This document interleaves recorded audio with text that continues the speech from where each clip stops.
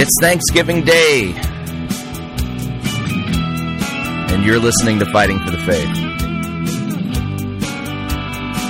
I am Chris Roseborough. I am your servant in Christ, doing the unpopular job. Boy, do I mean unpopular. I get shot at on frequent occasions now. The names that I'm being called, let's see, arrogant, conceited, confident. That's interesting. Confidence now is now a bad thing. Yeah, I don't know if you know that.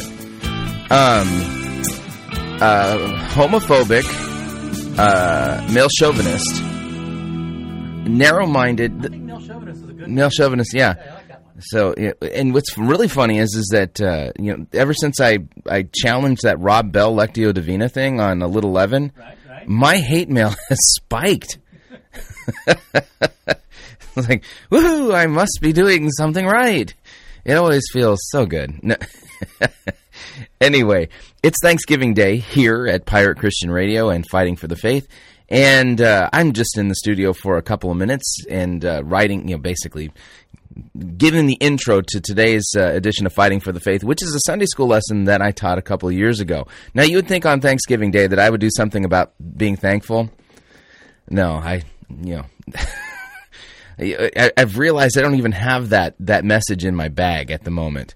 Might want to find a way to get that in there. But in the meantime, maybe I should have played this lesson for Halloween, because the name of this Sunday school lesson is "The Heart of Satanic Religion is Self." So we talk, yes, folks, here on Thanksgiving Day at Fighting for the Faith, we're going to talk about the heart of satanic religion. Why? Because that's how completely out of tune and out of touch with reality I am. So, anyway, without any further ado, I hope you enjoyed today's edition of Fighting for the Faith. And I'm going to sign off here. So if you would like to email me regarding anything you heard on today's edition of Fighting for the Faith, you can do so at talkback@fightingforthefaith.com. That's talkback@fightingforthefaith.com. And I hope you all have a great Thanksgiving. And we'll be live tomorrow at 3 o'clock Pacific for a new edition of Fighting for the Faith. Got some good stuff for tomorrow's program. We're going to be playing, guess that, Benny Hinn. For tomorrow's program, Benny Hinn, actually, I've got audio and video of Benny Hinn claiming that the Lakeland Revival, Todd Bentley and all them, that those were false signs and wonders. And he actually gives a sermon on discernment. Video's good for radio. Yeah, well, the audio will work here. The audio. So we're going to be doing Benny Hinn, and then the Today Show just played a segment on women priests in the Catholic Church, and so we'll be playing audio from that for tomorrow's show. So, and of course, we'll get to listener email, because if I don't, then the pile will only get bigger, and people will feel discouraged. So, thank you for keeping the emails coming. So if you'd like to communicate with us, talkback@fightingforthefaith.com. That's talkback@fightingforthefaith.com. And until next time, enjoy this Sunday school lesson, and you'll hear from us tomorrow. All right, God bless. By way of foundation this morning, I have some circles and a statement. And here's the statement. The center of your theology determines the focus of your religion and the shape of your worship. The center of your theology determines the focus of your religion and the shape of your worship. We live in a day that is just as idolatrous as the world in which Paul preached to.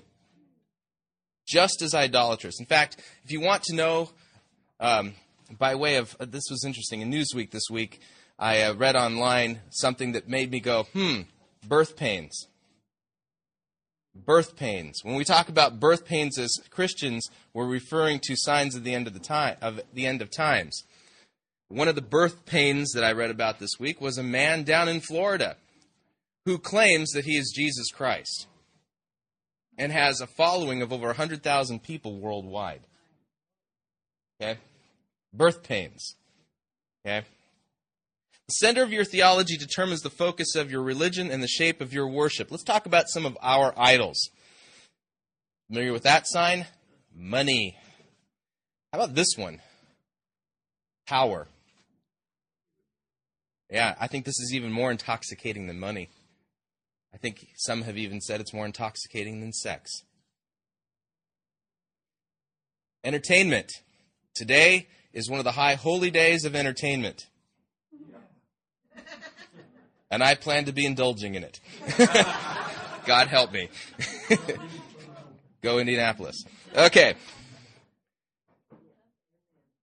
Pleasure. Familiar with this idol? Yeah, Americans are really good with this one. The Romans had this one down pat. Yeah. In fact, if you're familiar with the Roman society, especially after the reign of Julius Caesar and Augustus, they had brought in so many slaves from Gaul and around the world that they had conquered that literally Rome was filled with slaves. The Roman citizens, literally didn't have to lift a finger to do anything. And so with all their free time on their hands while their slaves were working, they were inventing and perfecting pleasure. Okay? Hand in hand with that goes leisure. I'd love to lounge around and do nothing. It's wonderful. These are gods. Here's an important one, success. One of the most important idols of our time. Success. Pull yourself up by your bootstraps. I have lived the American dream. Started with nothing and became something. Went from the bottom rung of society to the President of the United States. Isn't that the story that we're all looking for in this world? Success. It's all about being successful. In fact, if you've ever had insomnia and spent time in front of the television in the middle of the night, infomercials tell you ways in which you become successful. Just follow this program, buy this thing, or how to become thin. It's all about projecting the right image and being successful. And then in today's society, this is a growing idol, sex. I'm going to throw one up here that you would not have expected, but you're going to hear it from here. Moralism is an idol. Moralism. And by the way, if you're not sure what that is, these are people who believe that they can save themselves by keeping a religious moral standard. Salvation becomes a debt that God owes you. It's a debt. Moralism. False religion. Or, if you're a really smart person, philosophy can become your God. All right? But in reality, all of these idols that we've talked about, it's important to keep something in mind. Idols all have one thing in common. They are fashioned by their makers, and they reflect their makers. Okay? When you lived in ancient times and you would fashion an idol, you would fashion it in the form of a man or a woman or a bird or whatever, and you would worship it because that was the creation of your hands. Okay? All idolatry really is something a little bit more deadly. It's self-worship. All of these things that we talked about, power, moralism, money, entertainment, sex, leisure, philosophy, success, and pleasure, are all symptoms of a greater illness. And that is that we worship ourselves. Worship of self is the problem of humanity. Okay? And, by the way, this is the way of all satanic religion and the doctrines of demons. Many people think that if you were to be a Satanist, it would mean that you would practice the dark arts, that you would go to ceremonies in the middle of the night with candles and pentagrams and invoke demons and practice black magic. Oh, believe me, Satan wants you to believe that's really what it's all about. Satanism isn't really about that at all. It's not about candles, knives, human sacrifice, and the occult. Something different. Okay? If you want to understand what true doctrines of demons are, it's all about self. We read in Isaiah chapter 14 these words regarding Satan, Lucifer. Here's what it says. How you are fallen from heaven, O day star, son of the dawn. You who laid low the nations, you said in your heart, I will ascend to heaven above the stars of God. I will set my throne on high. I will sit on the Mount of Assembly in the far reaches of the north. I will ascend above the heights of the clouds, and I will make myself like the Most High. On the day in which Satan, Lucifer, had these thoughts, he made himself an enemy to God. Rather than keeping his place, he wanted to ascend higher than God. He wanted to be God. But, verse 15 tells us the rest of the story. But you are brought down to Sheol, to the far reaches of the pit. The way of I leads to hell. The way of I leads to hell. So, we have this concept again, self in the center. This is the way of all satanic religions and doctrines of demons. Now, brace yourself. You're going to hear the most evil words you could possibly hear.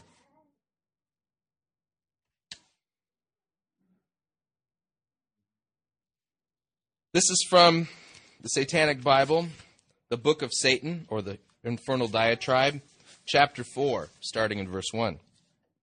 Life is the great indulgence. Death, the great abstinence. Therefore, make the most of life, here and now. Verse 3, say unto your own heart, I am my own Redeemer. Sounds pretty evil, doesn't it? Say unto thine own heart, I am my own Redeemer. Satan continues, chapter 5, with his own version of the Beatitudes. Blessed are the strong, for they shall possess the earth. Cursed are the weak, for they shall inherit the yoke. Blessed are the powerful, for they shall be revered among men. And cursed are the feeble, for they shall be blotted out. Blessed are the bold, for they shall be masters of the world. Cursed are the righteously humble, for they shall be trodden under cloven hoofs. Blessed are the victorious, for victory is the basis of right. Cursed are the vanquished, for they shall be vassals and servants forever. Blessed are the iron-handed, for the unfit shall flee before them. Cursed are the poor in spirit, for they shall be spat upon. Blessed are the death-defiant, for their days shall be long in the land. And cursed are the gazers toward a richer life beyond the grave, for they shall perish amongst plenty.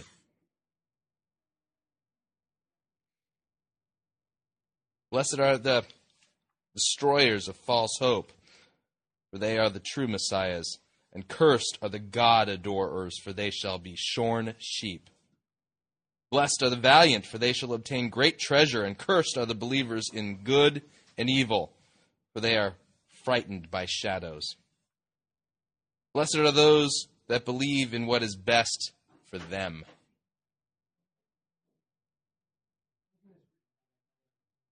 Anton LaVey. Yeah.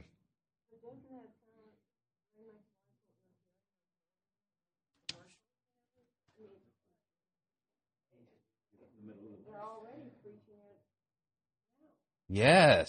The question was, in case you missed it, doesn't this sound exactly like what you're hearing in the infomercials? All the time. You're right. So what is the heart of satanic doctrine? Self. I must be successful. It works. It's got to be practical. I think it's this one. Blessed are those that believe in what is best for them. Now, I know that we sang birthday songs this morning, but if I were a Satanist, the high holy day of all Satanists is their own birthday. If that doesn't make the point, I don't know what will. It is not the summer solstice. It's your birthday. Me, I. Power, moralism, money, entertainment, sex, leisure, philosophy, success, pleasure. I want these things. I want steps.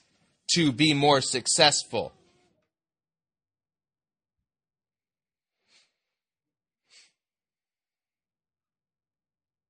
Ephesians chapter 2.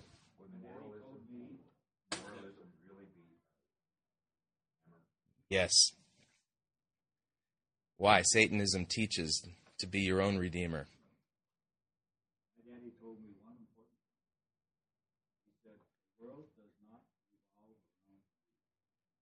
And yet, everything within your sinful nature tells you otherwise. Mm-hmm. Yeah. Yeah, yes.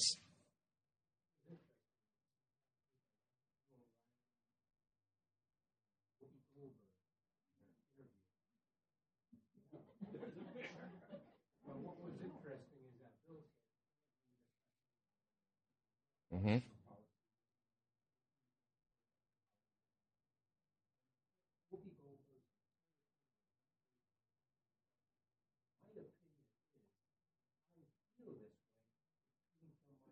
Right. Right. And Scripture tells us otherwise. The heart is deceitfully wicked. Desperately and deceitfully wicked. Believe me, the religion that you want by nature isn't the true religion. Yeah. Scripture tells us this in Ephesians chapter 2 regarding our state before we became Christians. And you were dead in the trespasses and sins in which you once walked, following the course of this world, following the prince of the power of the air. Who is that? Satan. And the spirit that is now at work in the sons of disobedience. Among them we once lived in the passions of our flesh, carrying out the desires of the body and the mind. Not just the body, but also the mind. And were by nature children of wrath, and like the rest of mankind. That's a beautiful picture, isn't it? Doesn't it make you feel good?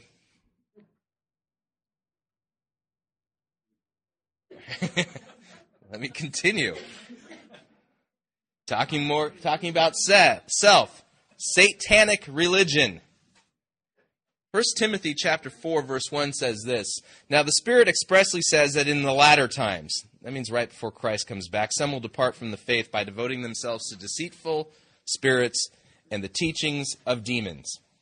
Again, we've established what this is all about, haven't we? Power, moralism, entertainment. It's all about self. Self-help. Want to talk about how evil this stuff is? This is what this passage describes as the doctrines of demons.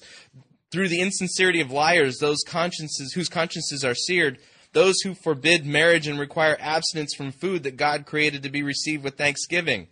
Gasp, doctrines of demons that's based on what? Moralism.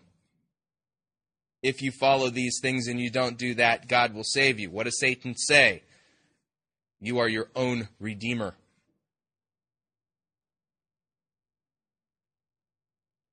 2 Timothy continues in the same vein. Chapter 3. But understand this, that in the last days there will come times of difficulty, for people will be lovers of self. Cross-reference this with the doctrines of demons passage. Lovers of money, proud, arrogant, abusive, disobedient to their parents, ungrateful, unholy, heartless, unappeasable, slanderous, without self-control, brutal, not loving good, treacherous, reckless, swollen with conceit, lovers of pleasure rather than lovers of God. Here's the worst part about it. Having the appearance of godliness. These are moral people. They appear godly, but deny its power. Because what is the power regarding godliness? It's Christ. Avoid such people, for among them are those who creep into households and capture weak women, burdened with sins and led astray by various passions. Always learning, never able to arrive at a knowledge of the truth. These are people who are out there learning, studying, being taught. And the way they're described is lovers of self. So the difference between satanic doctrine And the true religion hinges on one thing. The focus. Is it on you or is it on something else? And that something else needs to be Jesus Christ. Jesus Christ is the center of the Christian faith, the only true religion on our planet. And I will not apologize for that statement. I know it is closed-minded, but this is not my message. This is God's. God's word says it, and God's words mean it. It is closed-minded? Sure. It's narrow? Yep. And so is the path to heaven. Jesus must be our center and focus of our worship, our theology, and teaching. When we shift the center back on ourselves, we revert back to Satanic doctrines and practices. What did Jesus say to the Pharisees? You are of your father, the devil. These were religious and holy men, were they not? Well, religious, but they weren't holy. Let me finish the Ephesians passage. But God, being rich in mercy because of the great love with which he loved us, even when we were dead in our trespasses, he made us alive together with Christ. You want to know about God's love? He loved us so much that while we were a bunch of stinking, wretched, satanically minded children of the devil, practicing the religion of Satan and focusing on ourselves, Christ died for us. He died for our sins. All of our evil religious practices he died for. Carried them on his body. Washed them away with his blood.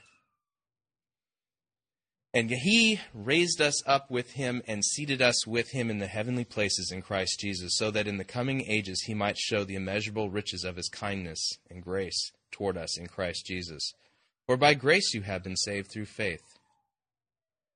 It is the gift of God, not a result of works. I am my own Redeemer, so that no one may boast. How can you boast?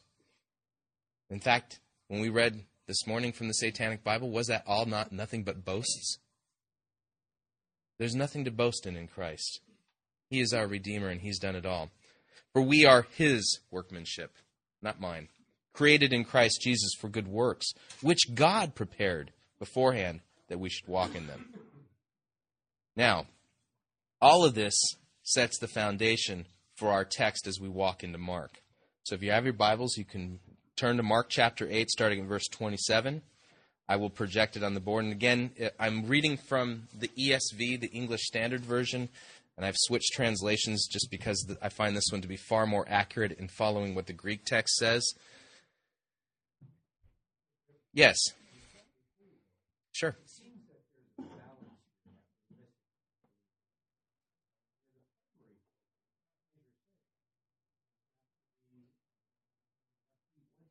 Mm-hmm.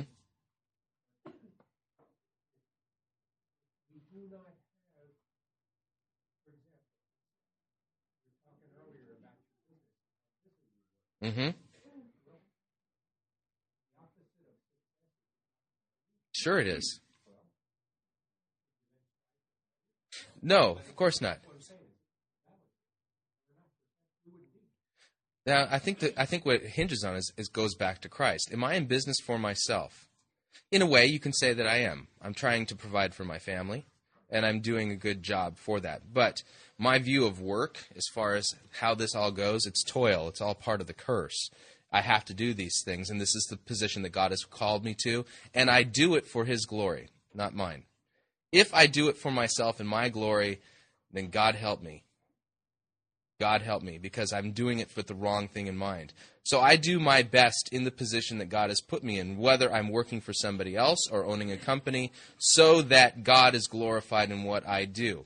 This is considered a good work, okay? And so I'm in business to help hospitals.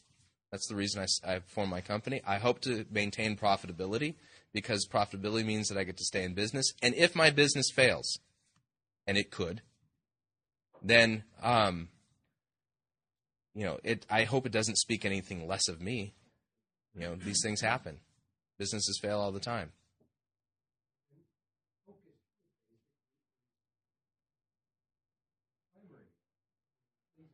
Mm-hmm.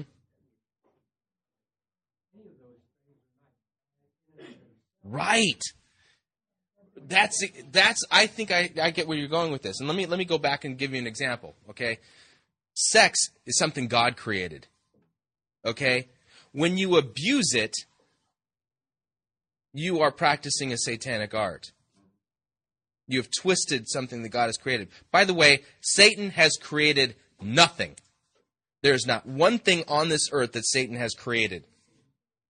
He hasn't created anything. He didn't create sex. He didn't create pleasure. He didn't create leisure. He didn't create a job or anything like that. He twists them. He perverts it. And rather than the focus being on Christ and Him getting the glory and walking in the things that Christ has given us, he perverts it and says, take it for yourself and do it your way. Yeah. He's taken a beautiful thing and made it nasty. Yeah. Oh, Ayn Rand. I'm very familiar with Ayn Rand.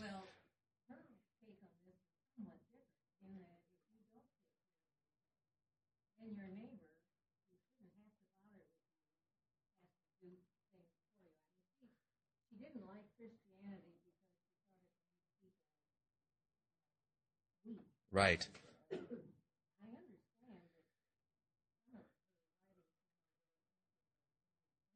Right. Ayn Rand, Atlas Shrugged, The Fountainhead. These are interesting works. I think Atlas Shrugged is probably the best of her writings. And the best way I can describe it is that Ayn Rand grew up. Her father was a middle-class shop owner. He was a pharmacist or chemist or something like that in Russia at the time of the revolution, of the Marxist revolution there. And their shop was taken from them, their property was taken from them, and they got shoved out. And as a result of it, she ended up, coming to America, long story short, with a complete loathing of communism and socialism, understandably so. But she was an avowed atheist, and so she created her own philosophy called objectivism.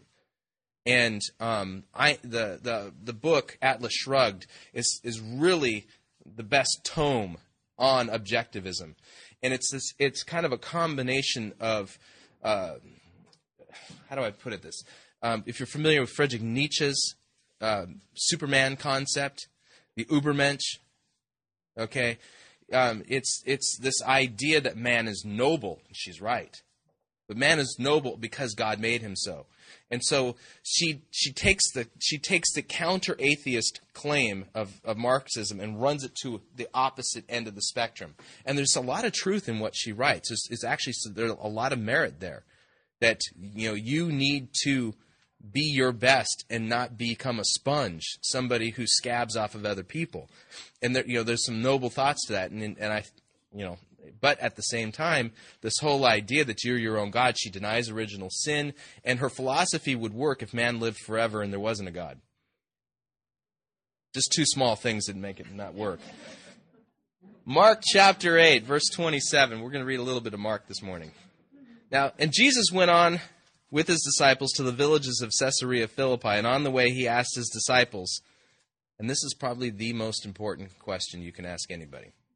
Who do people say that I am? Who is Jesus? Is he your coach? Is he your buddy? Is he the guy that just shows you the example of how you need to live so that you can redeem yourself? No. And so they told him some crazy things.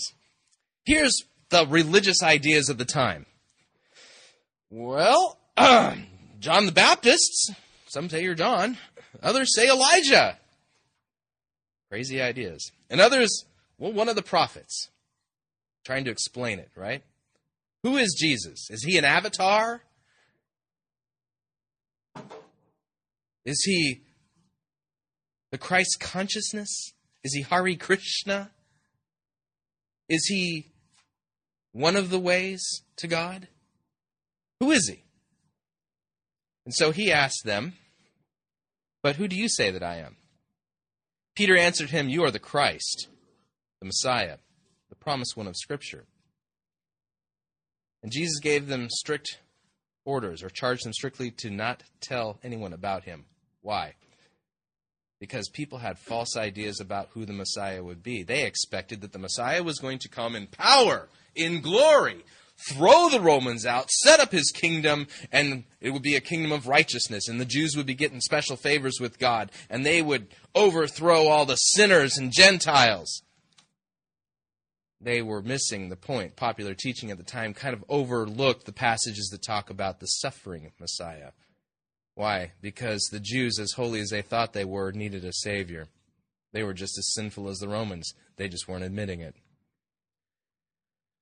So he began to teach them that the Son of Man must suffer many things and be rejected by the elders and the chief priests and the scribes and be killed.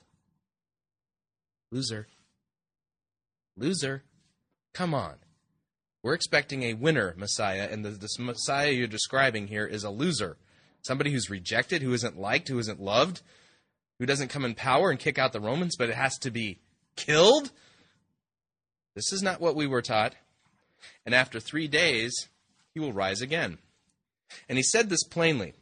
And so Peter took him aside and began to rebuke him. Wow! Peter is very, very, very, I want to say fortunate. Okay, who is he talking to here? God in human flesh. And he's going to rebuke God in human flesh. God at this point could have said, and that would have been the end of Peter. What impertinence! Okay? And began to rebuke him. But turning and seeing his disciples, he rebuked Peter and said, "Get behind me, Satan." There's that word again. Satan. How is he being satanic? They are not setting your mind on the things of God, but on the things of man. Okay, that's a good question. That actually goes back to Daniel. In the book of Daniel, in one of Daniel's visions, he said, "I saw one like the Son of Man sitting on the throne." It's a reference to Jesus' deity. And so Jesus uses that as a veiled reference, as his, basically saying that I'm God. It goes back to Daniel. Okay? The passage continues. And so he called to him the crowd with his disciples and said to them, "If anyone would come after me, let him deny himself." Satan would have nothing of that. Blessed are the victorious. Deny himself. Take up his cross.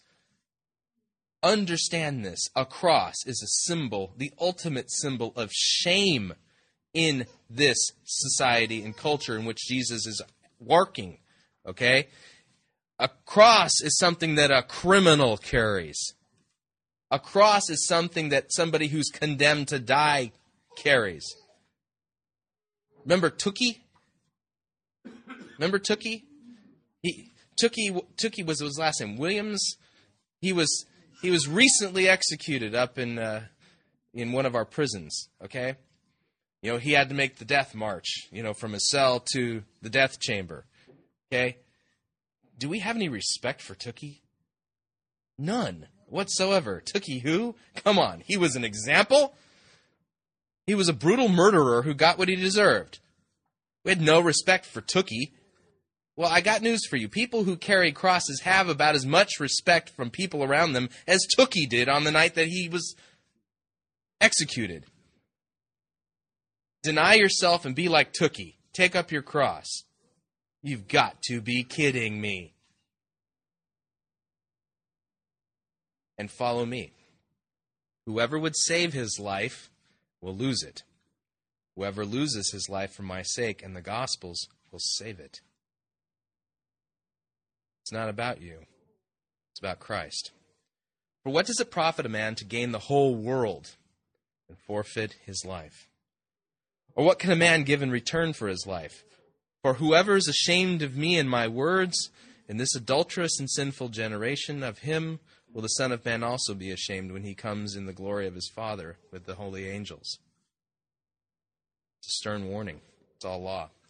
And now, if you're not sure who Jesus is, the next passage, 9, says this. And he said to them, truly I say to you, there are some standing here who will not taste death until they see the kingdom of God after it has come with power. They're about to see Jesus take off the man suit for a second in a way and let his glory pop out.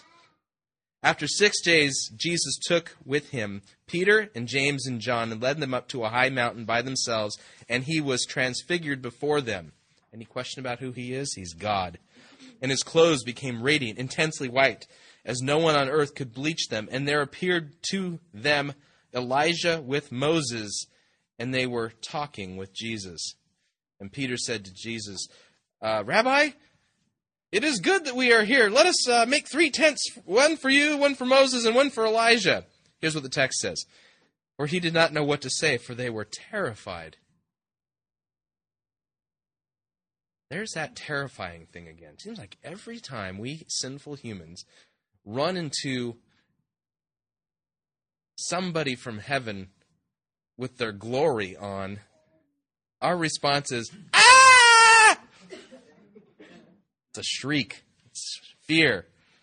Yeah, they should have been afraid. And a cloud overshadowed them, and a voice came out of the cloud, this is my beloved Son, the Father declaring the deity of Jesus. Listen to him. And suddenly looking around, they no longer saw anyone with them but Jesus only. And as they were coming down the mountain, he charged them to tell no one what they had seen until the Son of Man had risen from the dead. So they kept the matter to themselves, questioning what this rising from the dead might mean. He said it pretty plain. Boy, talk about thickness. We, in our self-centered, false ideas about religion, even if it were told to us plainly, wouldn't get it. Okay?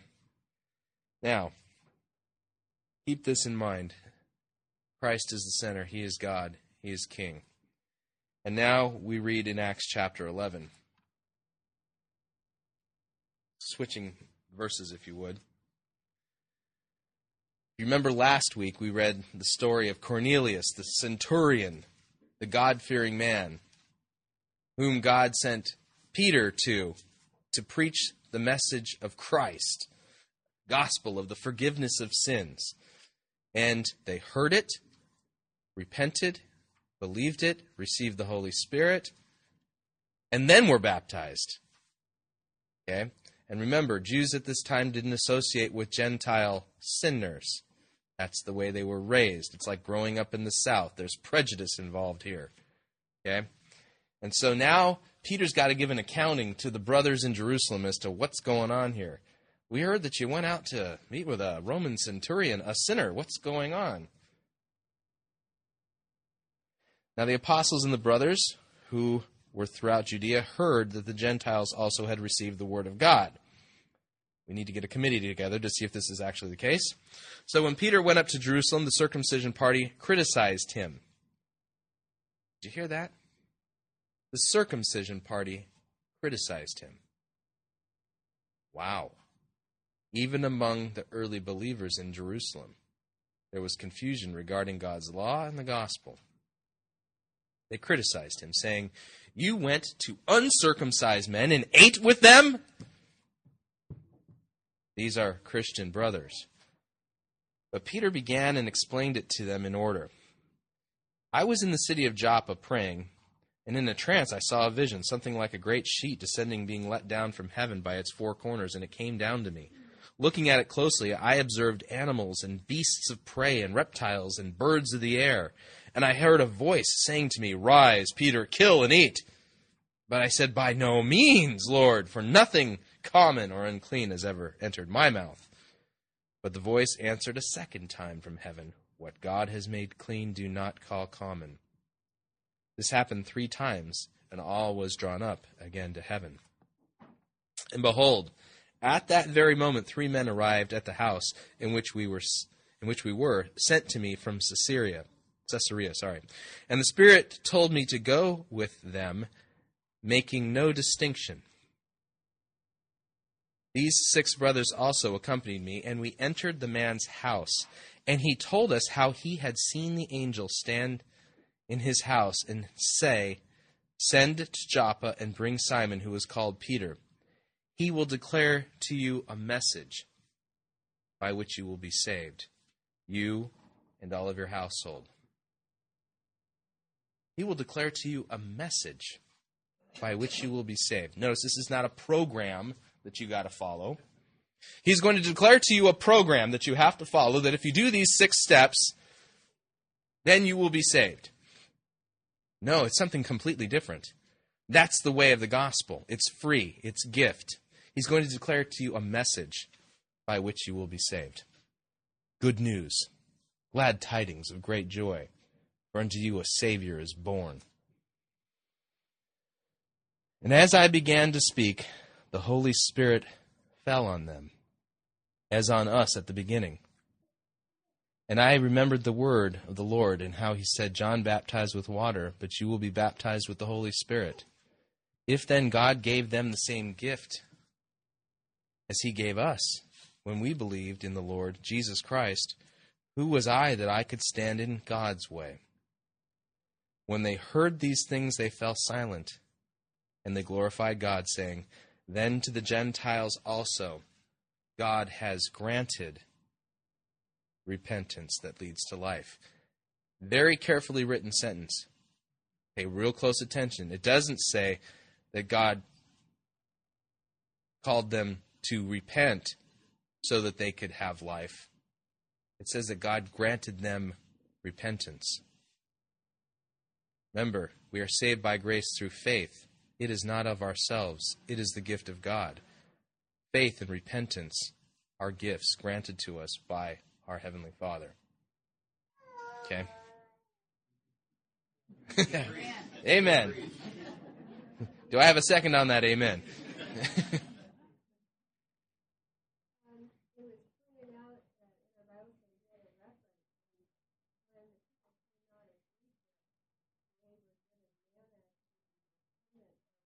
Right.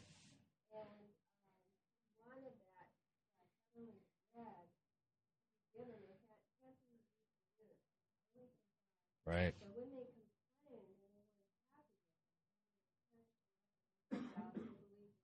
Mm-hmm.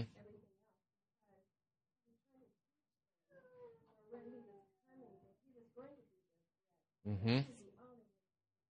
Right. Right. Ultimately, selfishness is a desire to be completely independent of God, to be dependent upon self. Christianity calls us to repentance. Repentance is a change of mind. Okay? So what were we doing? What's the world doing as sinners that they need to change their mind of? If you want the analogy, repentance is like you're going this way, and then you change your mind, and you go the opposite direction. Okay? That's repentance. Okay? So, the world and us, all of us, by nature, in our sinful mindset, I want to be my own redeemer.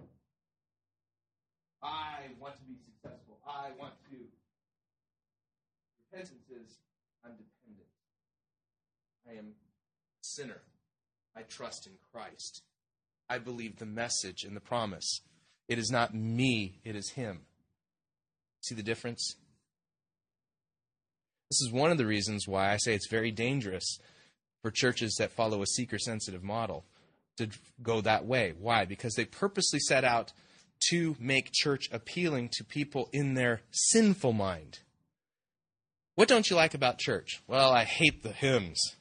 What don't you like about church? I hate it when they preach about sin. It makes me feel bad. I need something more practical. So, okay, so they do the survey. Well, they don't like the hymns. They like this. They don't like messages that teach about sin, and they don't like to be made to feel bad. So what we're going to do is we're going to create church now that will be appealing to them to draw a crowd. Congratulations, you've drawn a crowd. But has anyone there repented? Have they heard of their need to? Have they heard about their sin? Have they Or are they being reinforced Sunday after Sunday in self?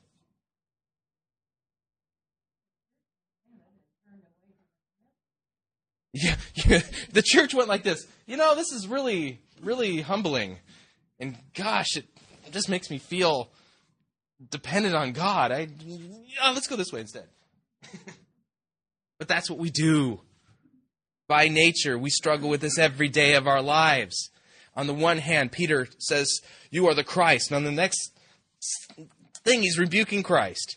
We do the same things.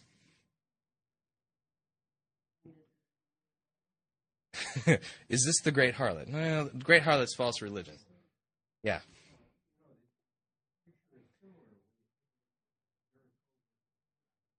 Oh, yeah. Yeah. Great story.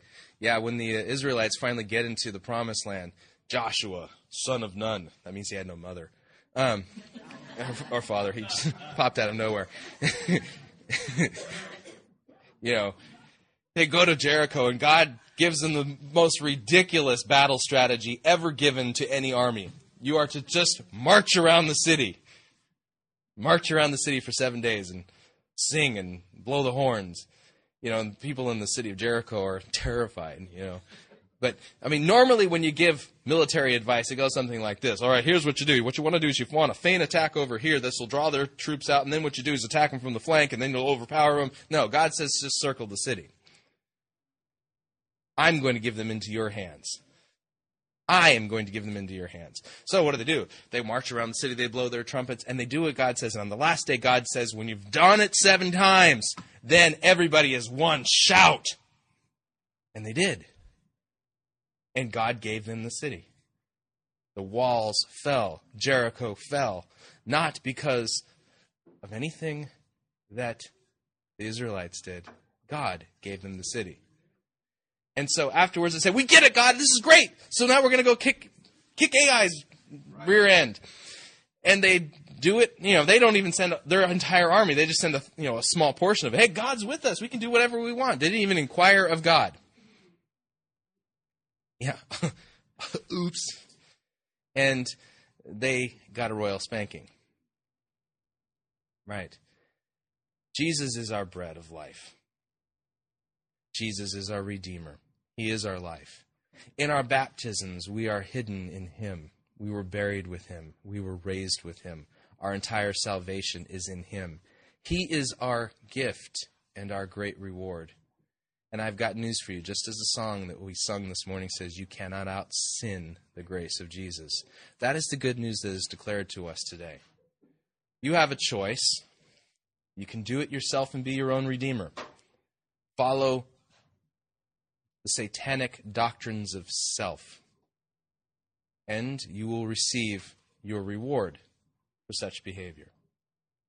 Or you can trust in Christ, recognizing that you are a sinner in need of a Savior and a Redeemer, one who offers you complete salvation based upon trusting a message where grace and repentance and faith are given to you as a gift, 100% in Him. Yes. Yeah. That's right. You don't have to do anything. Yeah. You keep looking for something to do to earn your salvation, but it's given to you as a gift. How could you possibly earn it? Yeah. What does Romans 8 say? If it is by grace, it is not by works. If it is by works, it is not by grace. It's either one or the other. Either salvation is given to you as a gift, or it's something that God owes you. It's a debt. I did this, you owe me that. Believe me, I have employees. I get to do payroll every 2 weeks. They did this, I owe them that. And I write the checks every week. Okay? It's not the same way with God. Salvation is a free gift, and He's ridiculously generous with it. Ridiculously. It's insane. We deserve hell, and He took hell for us. We deserve sin, we deserve shame, judgment, and hellfire. He took it for us. Judgment Day for us Christians is going to be pretty much a non-event. Pretty much a non-event. Because Christ was judged for you. When he was hanging on the cross, the sun darkened. And there was an earthquake when he died. And the earth was shaken while he was hanging on the cross and the sun was darkened. Why was it darkened? God was judging his son. Yeah. He took our sin for us. And God judged it and punished it. Jesus took the punishment for you. Trust in him. Repent. Stop looking to self. Stop following your satanic doctrines and satanic tendencies. And trust in the one who offers you true life. A life that comes through sacrifice, suffering, and the denial of self. Repent and believe in the gospel.